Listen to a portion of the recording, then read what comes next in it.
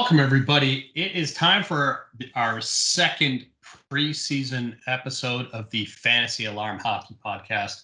My name is Andrew Dewhurst. I'm joined by Chris Murray. How are you doing tonight, Chris? I am doing very well, Andrew. It is Sunday, October 3rd. We are, I believe, 9 days away from the opening of the upcoming NHL season.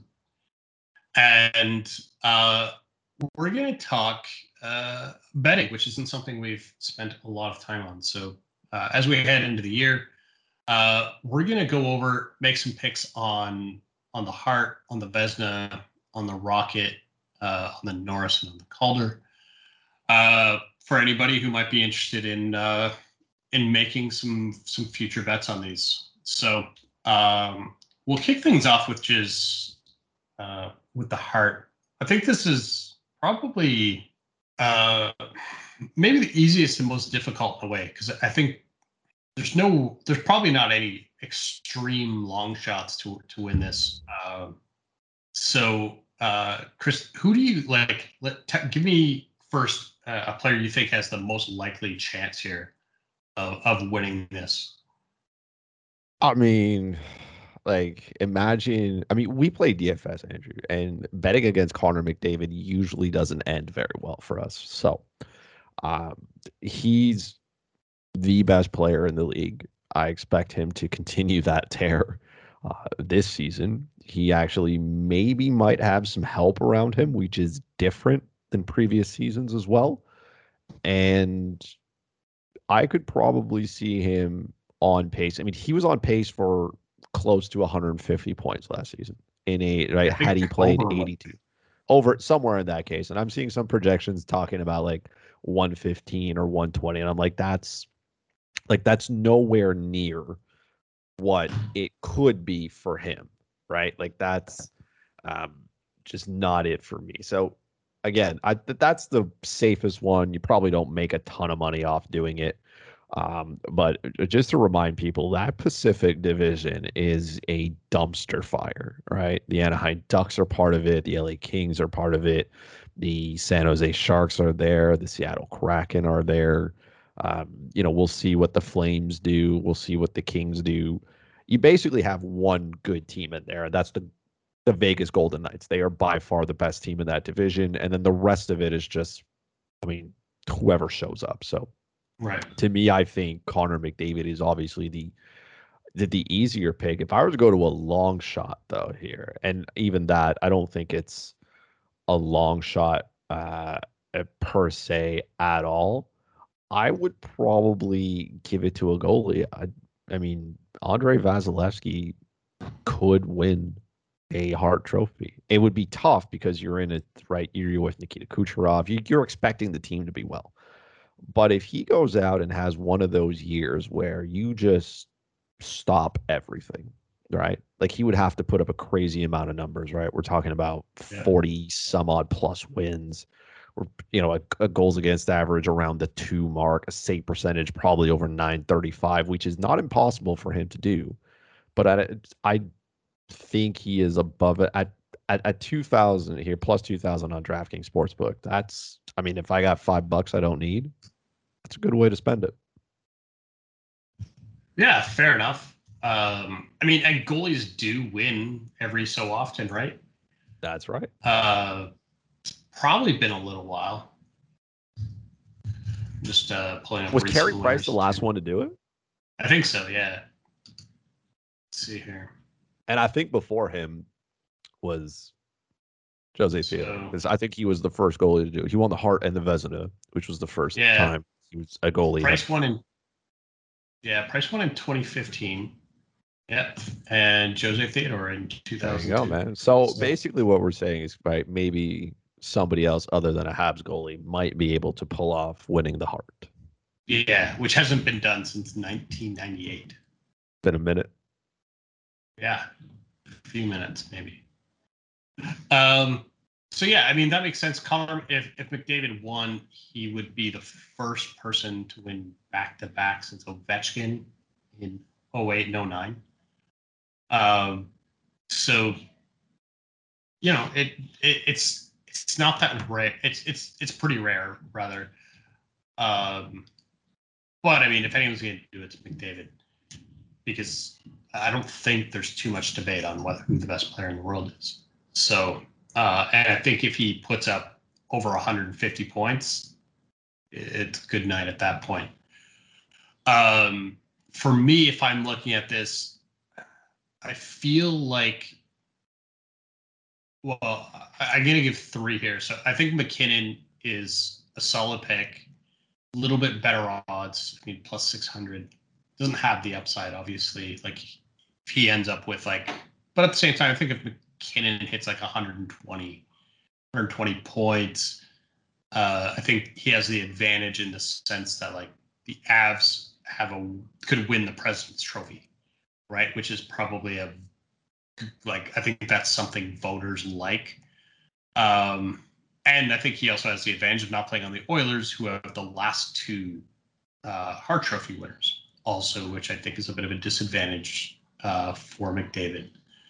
So I don't mind McKinnon there, plus 600. Draisaitl is interesting at plus 1,600. Like, we kind of forget that he was the MVP 2 years ago. He had the second most points in the league last year.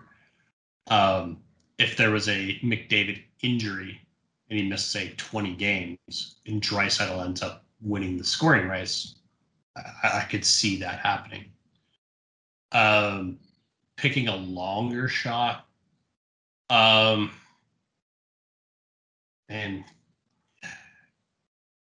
not to go too far down this list, because I think you can get carried away and just be silly. So I think Barkov could be interesting if you look at when you factor in how good Florida might be this year. They could easily win that division. I think that puts some eyes onto that team for awards. Barkov at plus 2,500. You already know he's a solid 2-way player. Was well over a point a game last year. So that one could be interesting. Keeping in mind, right, if you're not familiar with betting, plus 2,500 meaning like $100 makes you $2,500. So that could definitely pocket you a good chunk of cash. So I wouldn't mind Barkov in that space either. There's a lot of players here where it's just like, it's kind of silly, like it's never going to happen. Probably just about, I would say, anybody past, and even including the plus 3,500s, like Peter Mrazek at plus 4,000. If you're going to put $100 on Peter Mrazek, you can just set it on fire, right? Like, what would you talked about Vasilevsky at plus 2,000, and we noted what had been almost 10 years since a goalie won. Like, Mrazek hasn't played a whole season in, I don't think, ever in his career. He's probably never played 60 games. You're going to need that type of production to win as a goalie. Whereas, like, he's got the same odds as Hellebuyck at 4,000, Fleury at 4,000, who will both see that type of time in net. So, yeah. Looking at the Vezina, as we're talking about goalies here, I'll take the first one here. So I'm hearing a lot of buzz about Thatcher Demko, and I think he could be interesting at plus 1,500 if you're gonna be putting some money down on that. So the thought here is that Vancouver should be better than they were last year. Made a lot of upgrades. Demko was a lot better than I think people realize a year ago. And he's playing in at least a major Canadian market, so it'll get a lot of eyes. A lot of people don't recognize that even on a terrible Canucks team last year, he still had a .915 save percentage. If that defense gets better and he can give you .925 and play probably, I'm going to set the line that if you're going to win the Vezina, you probably need to play more than 60 games. I think that's probably reasonable. Maybe it's 55. Maybe it's a little high. I think Demko's got a shot there. If you're gonna really roll the dice, I think the furthest you can probably go down here to find anyone in real contention. I mean, UC Saros could be interesting at plus 2,500. Igor Shesterkin at plus 2,000. Shesterkin also gets the big bump for playing at a major market. And Shesterkin, when he played, was really good for the Rangers.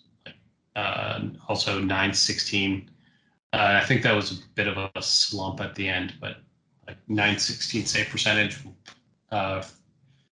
If he can get that up over 920, probably 925, right? Rangers can make the playoffs. And he can get the majority of the starts, which he should. I like Shesterkin at that number as well.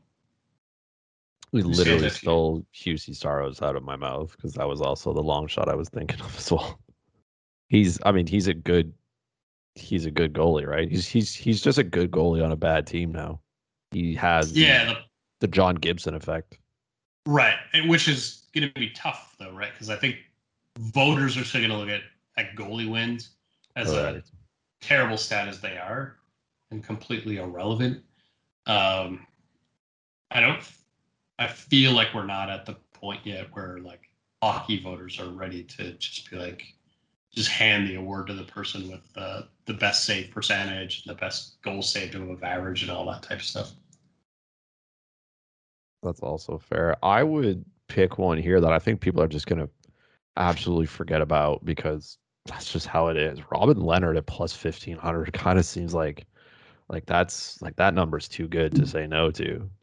I mean, we almost forget that Marc-Andre Fleury won a Vezina trophy and he's moved on to Chicago here. And Leonard has the net to himself. Like, I don't know about you, but if like Laurent Brossoit is not stealing starts from Leonard, so Leonard could see the bulk of the action here, barring injury, right? I think the additions of Patrick and Dadonov make the team even better than they already are. Their top six defensively is really, really good. They're deep up. I mean, this could be an easy one for him in a division, like I said, that is just so bad at doing everything. That's one that I would feel very comfortable about taking a shot at plus 1,500 there for a goalie that's, like I said, is Leonard as good as Fleury in my mind? Yeah, probably. Yeah. They're probably on the same level. So if Fleury was able to do it, right, then I don't understand why Leonard couldn't do it. You could see probably back to back, Vezinas coming out of Vegas, and it wouldn't shock me at all. I think that's 100% fair, and it could probably get it. But outside of that, I mean, right, you touched on UC Saros a little bit there. There's an opportunity for something to happen per se. I guess maybe if, again, the odds maybe not as great, but I mean, Semyon Varlamov was pretty good last season here. His odds are okay. I don't like it per se, just because I don't think he's going to get enough starts to make it happen. I feel like he's going to put up good numbers, right? Because Barry Trotz, the system seems to fit Varlamov really well here. So I think it's possible, but it's even longer. I'm getting worse odds on it, right? If you're looking at it through DraftKings, than I would be Robin Leonard, and I feel like that is just a mismatch of the number where it is. I shouldn't be getting plus 1,500 on a goalie who was really, really good at stopping the puck, let's say. Yeah. That's wild. Yeah, fair enough. I mean, the other one that stands out to me as being misplaced, and you'll have to forgive me for saying this, but like Carey Price at plus 1,400, like I'm not certain why his odds would be the same as Varlamov. Like, we don't know when Price is going to play his first game this year, right? We know that, it was, I don't know what the precise odds or percentages were last year, but Jake Allen played quite a bit. He played a ton of hockey. So like betting on price here is just I would see as a mistake. I mean, you might as well bet the field, which is also pretty much impossible. This means you got to get somebody who's not even on the list, and Devin Dubnik's on the list. Devin Dubnyk and Martin Jones all the way there. 10,001 on the Martin Jones. If you have $1 you don't need, there you go. Yeah. Like Kevin from The Office says, if anybody gives you 10,001 on something, you take it. And there you go. So there you go. Take if you got a couple of loonies lying around and you're not sure what to do with them, just maybe just think there's a resurgence here. Like what happens? Let's say Carter Hart gets, done for the year. Martin Jones comes in and just plays stand-up hockey. Gets his goals against average below 3 for the first time in what seems forever. A save percentage above 900 for the first time and also what seems forever. Who knows? Yeah, and he wins like 40 games. There you go. And the Flyers take top spot in the absolute death Metro division. All things that could happen, right? Right. Absolutely. All right. Well, let's move on to the Rocket. This one's a little bit more interesting, I think, because I feel like it's a little bit more wide open. I mean, Austin Matthews is the obvious favorite. But I think there's some other names here that could ultimately pull this off. Who are you looking at here, Chris? I mean, like you said, I think to me it's Austin Matthews to lose at that point. You can't forget about Ovechkin. I don't think he's going to slow down this year. So at plus 1,200, I think that's a good bet. He's won this title. I mean, I can't keep count anymore. I think it's 7 times he's won the Rocket now. 8 maybe. Yeah, it's a crazy amount of numbers. So he knows how to get into it. I don't think he's going to slow down per se either. I think he has more than enough in the tank to be able to get another 50-goal season out of him. The core is still there. The addition of Mantha just frees up even more space for him. There's nothing wrong with there. I can't believe for whatever reason that DraftKings has Patrick Kane at plus 4,500. I mean, I just don't understand how he's on the same level as players like Brian Rust. Because Patrick Kane can definitely score goals. Some people forget, right? Because Connor McDavid was so good. He actually finished tied for 5th with Matthews and Rantanen in points. Now, points is one thing.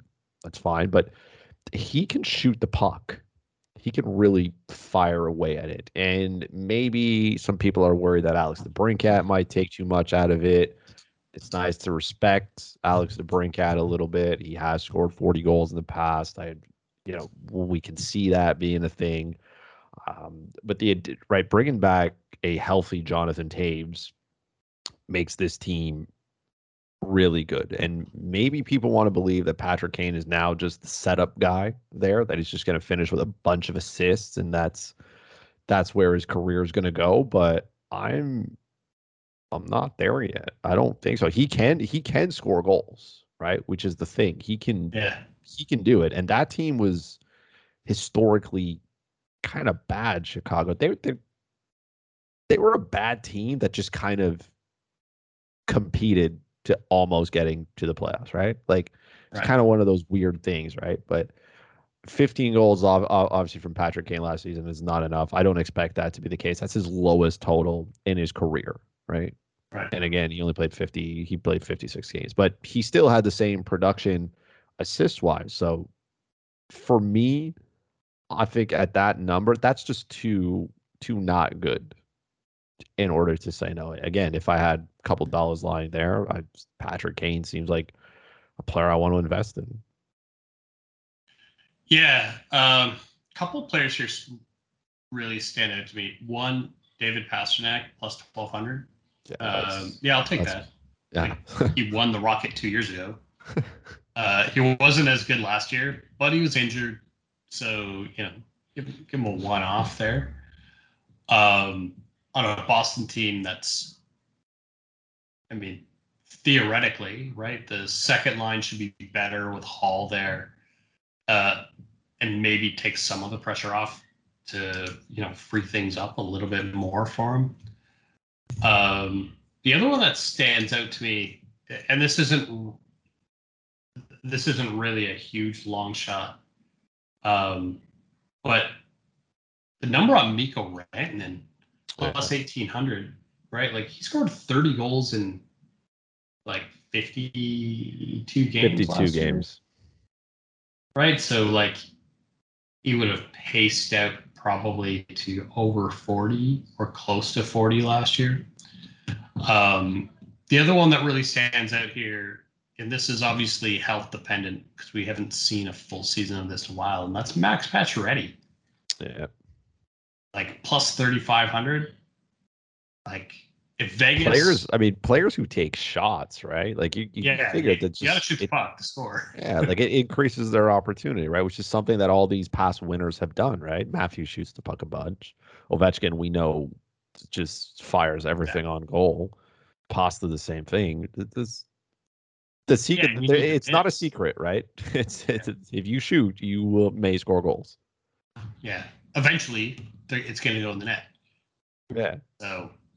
So those ones are interesting to me. We'll move on to the Norris here.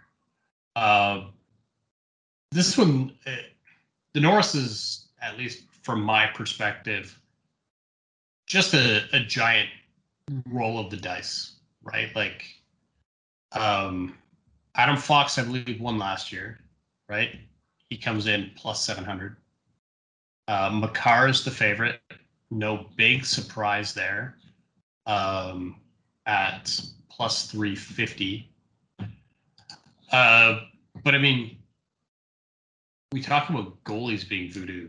It's been a while since we had a back-to-back winner of the Norris.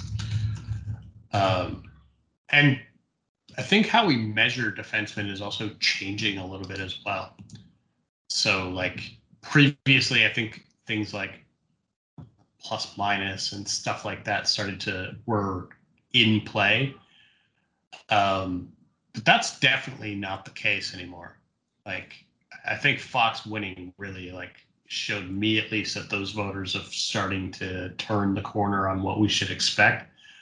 And that points as being certainly starting to be more and more upfront.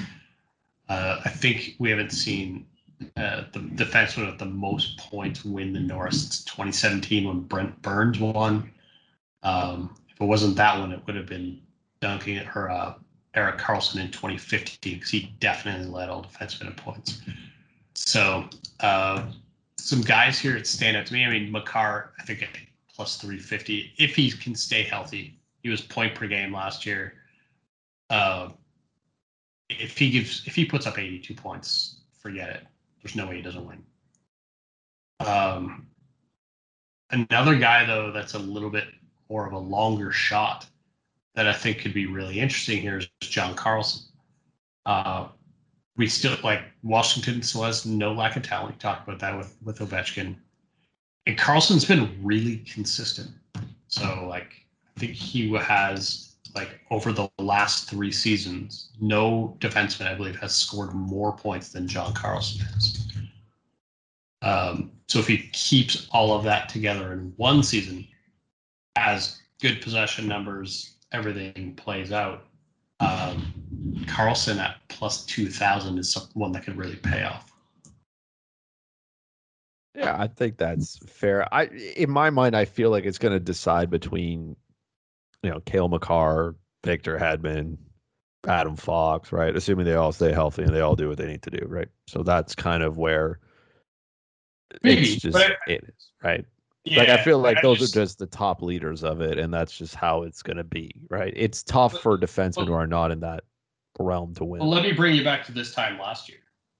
Not a single person was saying Adam Fox. Not a single person. You're right. Not a single person talked about Adam Fox. But now he's here. Like, right. So, but last year it would have been like, oh, it's got to be like Hedman or Yossi or Carlson. Right. Somewhere in that conversation. And they weren't bad. It's just Adam Fox was really, he was really good. He went out there and he proved it. I think for me, the 2 players I would target, and these ones, again, are farther out, right? If you want to hedge a little bit here. Aaron Ekblad, another one, plus 2,000, right? He was really good before he got hurt. Florida obviously is a good team. Aaron Ekblad now doesn't have Keith Yandel standing around him. Mackenzie Weegar is a good defenseman, but I don't think there's a ton of support outside of that. Like Florida's a good team overall, I would say, but they do have some holes, and that hole is right. Sergei Bobrovsky. Their defense is good, but it's nothing to write home about, right? Well, we're not stopping.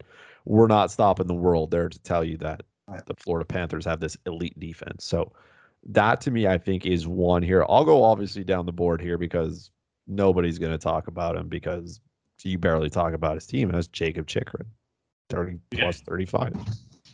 I mean, Jacob Chikrin does.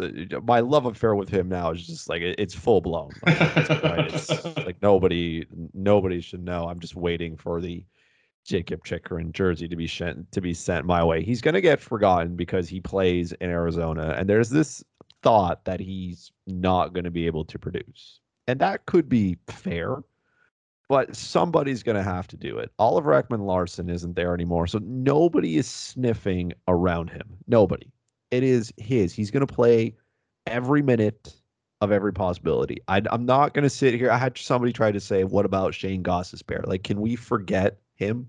Like, let's pretend he doesn't exist because he hasn't for a while now. And it's not Lyubushkin. It's not Strawman. Like, it's nobody else has taken it from him. So he's going to go out there and he's going to do the best that he can. And he's going to do a lot of those things that some of those traditionalists are probably going to like, right? The block shots, right? We talk about defensemen. It's not necessarily all about points anymore. And Chikrin does a lot of shooting of the puck, right? He was top 5 in the league last year in shots. I think he may have been top 3. I don't think anybody else beat him out for it. He was that good at shooting the puck. He was actually, I'm going to pull it up here. He was second behind only Dougie Hamilton by 4 shots. So Jacob Chikrin is going to shoot the puck a ton. He has no choice because Arizona's bad. He's going to block shots. We know that he does that as well. Will we maybe see some regression on his shooting percentage? Possibly, right? He shot 10% last season, which is kind of cool, but it's a little bit up from his career 7. So I think maybe a little bit of the regression there. Maybe we see, I don't know, maybe 14, 13 goals, which is kind of what he's in the realm for. I think he probably picks up more points. So I could see him being a player who finishes with like 55 points. I wouldn't call that out of the question, even though it's the Arizona Coyotes. And again, he plays the position so well, which is what the Norris should be, right? A lot of times you like to target defensemen who are going to finish with 90 plus points, right? And again, they've been great. If you get a defenseman who's putting up a point per game, he's probably earned the Norris in some way. But Jacob Chikrin for, plus 3,500 is an easy fiver for me there. That seems like a good shot at seeing it. Yeah, I wouldn't disagree with that. Like you're getting better odds on Nate Schmidt. Like no, worse odds on Nate Schmidt. I mean, Torrey Krug, Adam Pelech. Nothing against them, but you shouldn't be in the same. Like Drew Doughty, Mark Giordano, and Jacob Chikrin are all plus 3,500. Okay. Like, sure. Think of it this way: if you're going to take the field, which is every player not on this list, plus 2,500. Yeah. Morgan Riley, 2K. Yeah. Right. Cool. Jared Spurgeon plus 2K. Never again. Yeah, like it's not right? to me. I feel like that's one that you kind of go down the board. You say it's because he plays in Arizona. Like people are just thinking the regression is going to be so bad for this team, and they are going to be bad. Like let's not get it wrong, right? They're going to be a bad hockey team. Yeah. But again, I don't think people understand just how bad this Pacific Division is going to be. And he still gets the. They're in the Central now. They're in the Central. You're right. Sorry, but even the Central has some teams that are not. All right, my apologies to Coyote fans. That's how much I follow them. But there's still teams that you can kind of pull out there. The Blues are, who they are. We talked about the Predators, man. Who knows? I know the Dallas Stars are good, But I mean, the rotation of goalies there, who knows? Yeah, Right? they're gonna play Braden Holtby, which means there's gonna be some goals. There's going to be some opportunities here. The Blackhawks are going to be better, but Fleury's not going to play every game there. It's going to, it is what it is. The Avalanche are good. I expect the Minnesota Wild to be very good as well. The Jets, who knows, right? The Jets have some holes defensively, but they've had holes forever now. The Jets should be better defensively this year. I mean, I should be. They should be, right? Yeah. Plus, what is it? Plus 3K. Nate Schmidt here is going to really solidify that. But there's an opportunity here. I know that the Coyotes are going to be bad, and they are, but Jacob Chikrin can be that player who can at least be a bright spot on an otherwise god awful team. Just absolutely awful. Yeah, sure. I mean, I don't necessarily disagree. So yeah, it could have happened 100%, right? Like and that's kind of the thing with like betting futures, right? Is like the odds are you're gonna lose. Yeah. Right? Like there's right. Like don't mortgage the house. Just yeah. Take like the if you've got some extra money, right? Like even the favorites again aren't like locks by any means, right? Like we haven't had a back-to-back winner since 2008. And I can tell you with great certainty, no one was picking Adam Fox before last year. No one was picking Roman Josi the year before that. And no one was picking Mark Giordano the year previous to that one. So, like, it's probably a player to emerge. And we'll find out who it is. But, I mean, at the same time, if you're going to use your hard-earned money, use it wisely, right? Yeah, like, that's fair. Avoid, Brent Burns and Chris Letang and guys who just have no chance, right? Like, I look at those players just like just throw those away, right? Like, if you're gonna take a long shot, take a long shot, but yeah, you can be smart about it, and you got to think about it. Like how I look at it is like you got to be able to imagine the path, right? Like what are the things that would have to go right, and how realistic are those things? So like, I'll use Ryan Ellis as an example, right? Like, what has to go right for Ryan Ellis to win the Norris? As he's in Philadelphia, okay, that's cool. But the thing people forget about Ryan Ellis is he's played 82 games in the season once.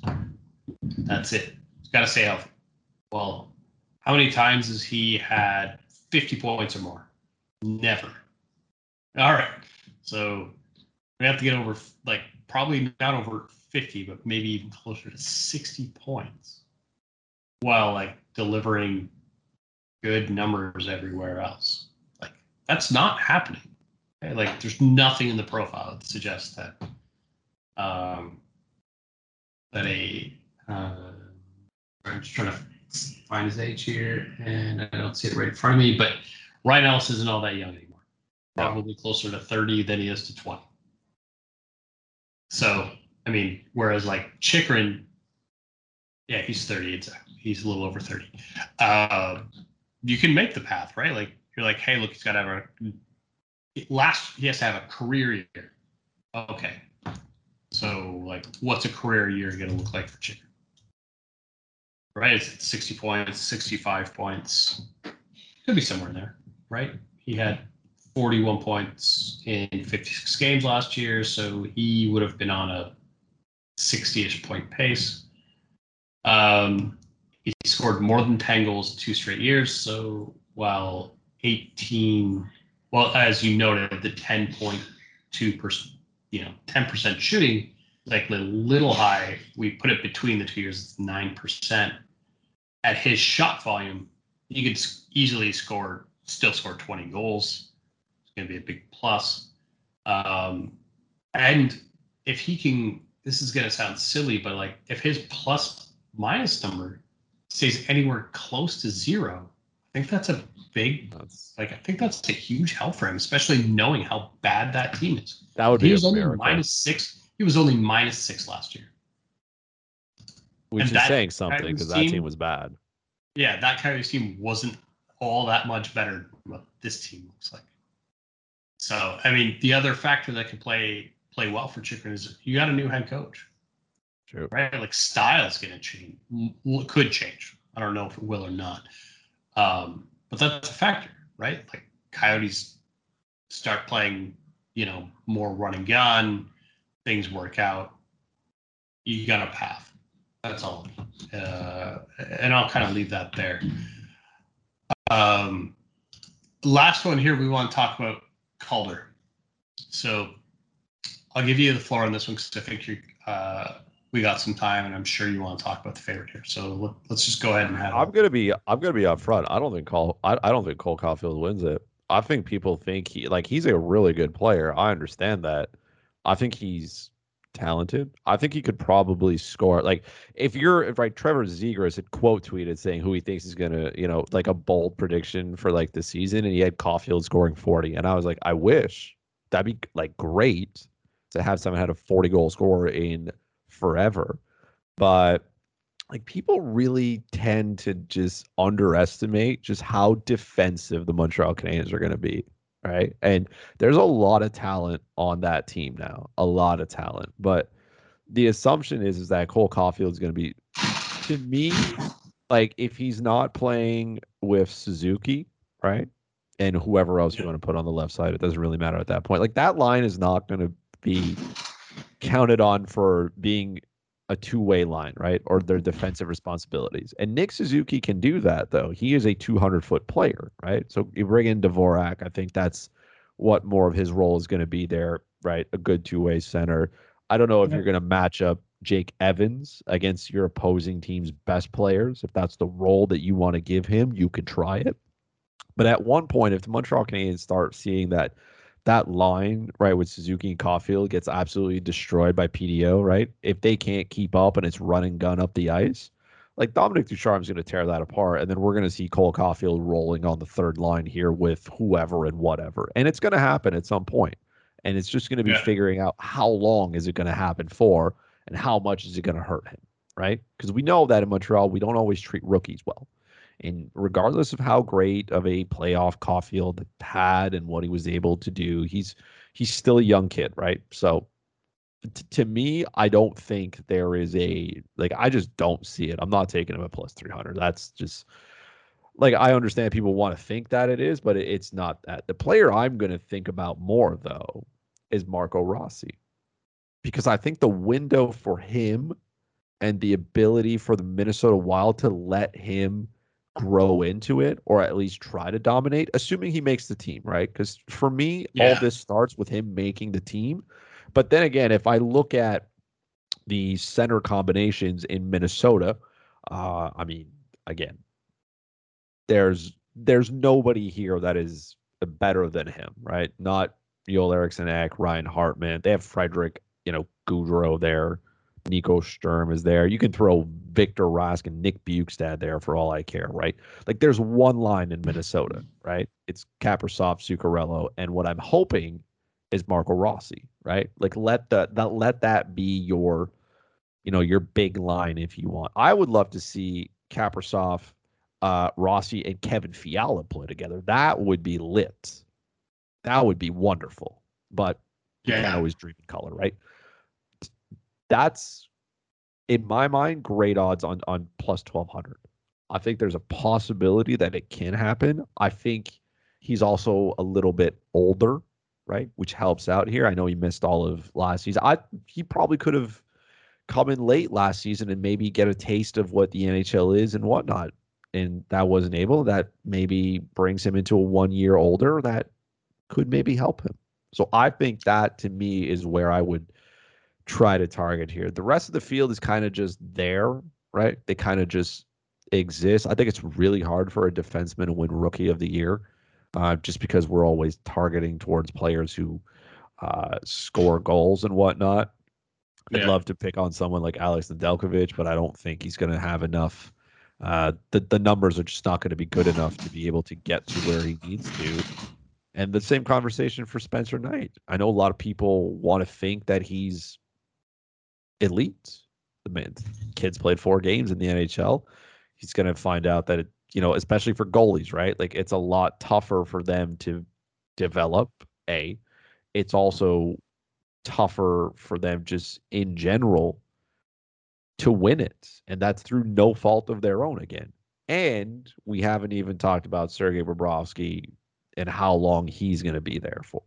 Because you don't pay, Right. they have what, 5 more years of $10 million for Bobrovsky?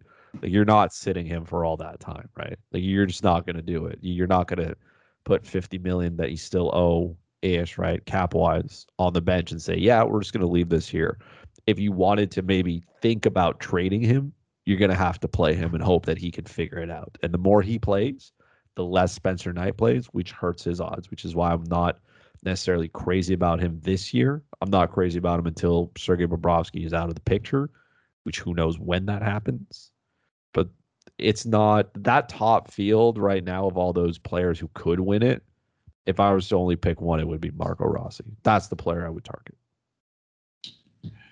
Yeah. And that's with the information we have today, which is none, right?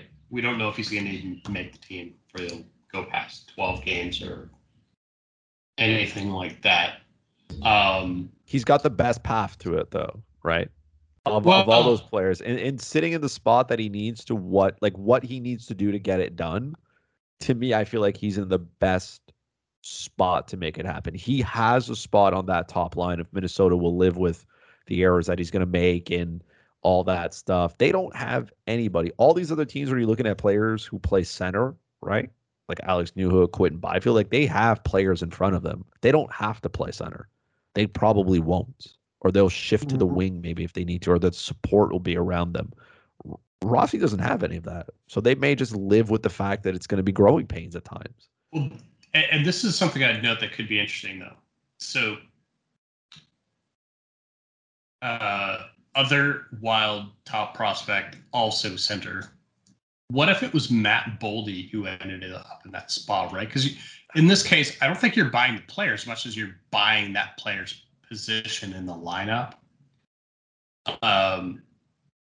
Maybe Boldy ends up in that spot, right? That is a situation I can see playing out. And he's plus 3,000. So if I can buy one, I think I can buy the other. If that's the reasoning, right? Like, hey, look, if you're gonna play with Kaprizov and Zuccarello, like Joel Eriksson looked like a good player, and therefore I think anybody could.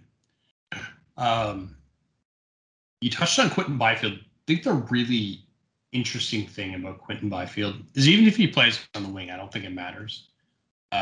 Exclusively, you obviously don't have to be a center to win. Although it helps, right? Like 3 of the last 5 have been with Matthews, Barzal, Pettersson. But I think that could really help him in his position just because, like, Byfield can be dynamic. Byfield's really big as well. One thing I think people don't recognize is that, like, well, Lafreniere was the top pick as a winger. One of the reasons why Byfield wasn't is because he was so much younger. And this also works against him because, right? Like he's literally like not turning 19 until like almost the end of the year. So if Byfield can figure it out and have, 50, like say a 60-point season, he could very much be there, right? And like you factor in, some market type advantages that he would have being in LA. If LA does really well, people start getting excited about the Kings. I don't think it's really all that hard to tell the story of like how Quinton Byfield wins the Calder. And the other thing I'll note here, you also mentioned about Spencer Knight. The only, like, I agree Bobrovsky's getting it a chance. He's getting it more than a chance. Paying way too much money to not give him a handful of chances. The Panthers have expectations, though, right? So I think at the end of the day, if Knight's the better goalie and Bobrovsky is bad, which is, I mean, as we know, certainly not out of the realm of possibility here. You could see the majority of starts. We don't see goalies winning the Calder. Been a long, like Steve Mason was the last one to do it. I was gonna say it's really hard for them to do it, right? So that's why I think their odds being so kind of like low. Right. I mean, maybe people are just expecting these goalies to be just completely different, and I don't think that's it. Right. I mean, defensemen, it's also hard, right? Like you could think I could make a case. It's tailored for a forward, unfortunately. It is, which is unfair to the goalies and defensemen of the world, but it's mostly tailored to a forward to be able to win. Right. And I think out of the group that's there as well, right? Things that may help players, right? Rossi is also 20 years old. And that I think also makes a big difference, right? The older you are, right? It kind of like when you look at these, right? They're kids, right? Which is I think why this also helps, let's say, a player like Trevor Zegras, right? Like he's also 20, right? And that's a big difference between being 18, 19, right? And being 20 and being able to win it, right? Your body at 18 is just not developed the same way to be able to play players who are, let's say, in their prime, 20 whatever to, I don't know, 23, let's say, to 28, 29. Like those are prime years for players. Those are big boys that you got to go against as well. And the situation as well, let's say for Zegras is not, I mean, the Anaheim Ducks are going to be bad again, right? The only advantage he has is that he's played an NHL season-ish, right? He was okay, but I don't think they gave him as much as he needs per se. I'm hoping he gets a better chance at playing with some talent, right? Because Ryan Getzlaf is still there, and you know how much the Ducks love to just kind of give him spots. But I think if you give Zegras some wingers, like let's say Comtois, right? If you have Comtois and Zegras playing together, you have a guy who can set them up, and you have one guy who can finish, right? So that's kind of a good setup. How much of it happens is, we'll see. To me, I think the rookie of the year is probably a player who's going to be 20 years old, somewhere in that range. I don't think it'll be an 18-year-old. I don't think that's. There's no player on the list that I'm looking at going offensive player that I'm saying, man, they're really going to go off here, and they're really going to do something. I just don't see it. Yeah. Well, and again, like situation's everything, right? Right. Like if you're not in a good situation, it's hard to succeed. One name I'm going to throw it here, and I'm going to throw this out there because he's not even on the list. But I was looking at, I was going through doing the projections for the Blue Jackets. Cole Sillinger is currently, according to Daily Faceoff, so take that with your grain of salt. But I think Daily Faceoff probably projects lines as well as anybody does. They have Cole Sillinger today playing on the top line with Patrick Laine and Jacob Voracek. That's really good spot to be in. You can't even get odds on him on DK. You have to go somewhere else to get odds on him. But if he's on the team, I think you'll probably see his name float into those lists. So keep an eye on that one. And if you're drafting, right, like not a bad, really late gamble, because if that's the spot he ends in, it's not as if there's a superstar center sitting around in Columbus. And he doesn't have John Tortorella around him, so maybe we get a little He's not going to try to crush him with defense. Yeah, like he's not getting crushed to the bench for 3 minutes because he lost a face-off or something. Exactly. And like you said for Sillinger as well, like who does he have to beat out? Jack Roslovic, Boone Jenner? Okay. Like that's not hard, right? Even if let's say Roslovic Alexander was productive. He was, but he was productive. He was productive in a bad situation. Like, let's not think Jack Roslovic's a top center in the NHL. Alexander Texier, another one, player kind of floats into the lineup, but he can play wing as well. We'll see what happens with Max Domi as well. I think he's not there to start the season, right? And we'll see when he returns. Yeah. But is it November? Is it December? Even if it is November, like, what shape is that shoulder in, right? Right. Like, how good, it's like, how confident is he going to be going into a corner, right?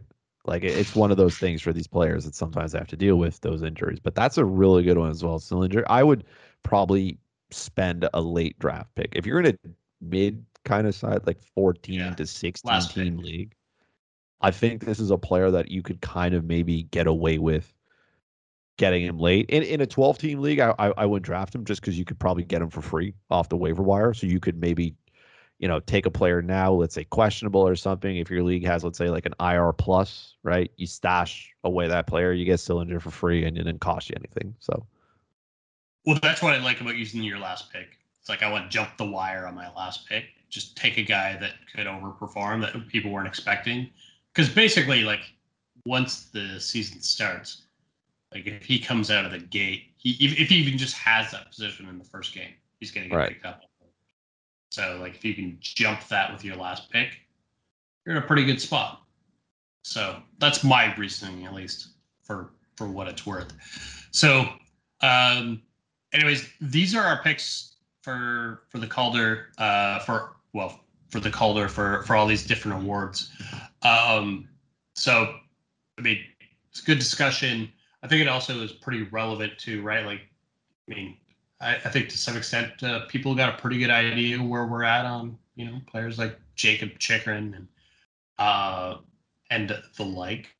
But if you've got questions, it's something you're interested in. By all means, if you're not part of the Fantasy Alarm, the family, if you will, go on. Right now, there's a deal going on for the pro package. Gives you access to us in Discord. You can ask us whatever question you'd like. You're in a draft and you don't know who to pick next. You can ask the questions.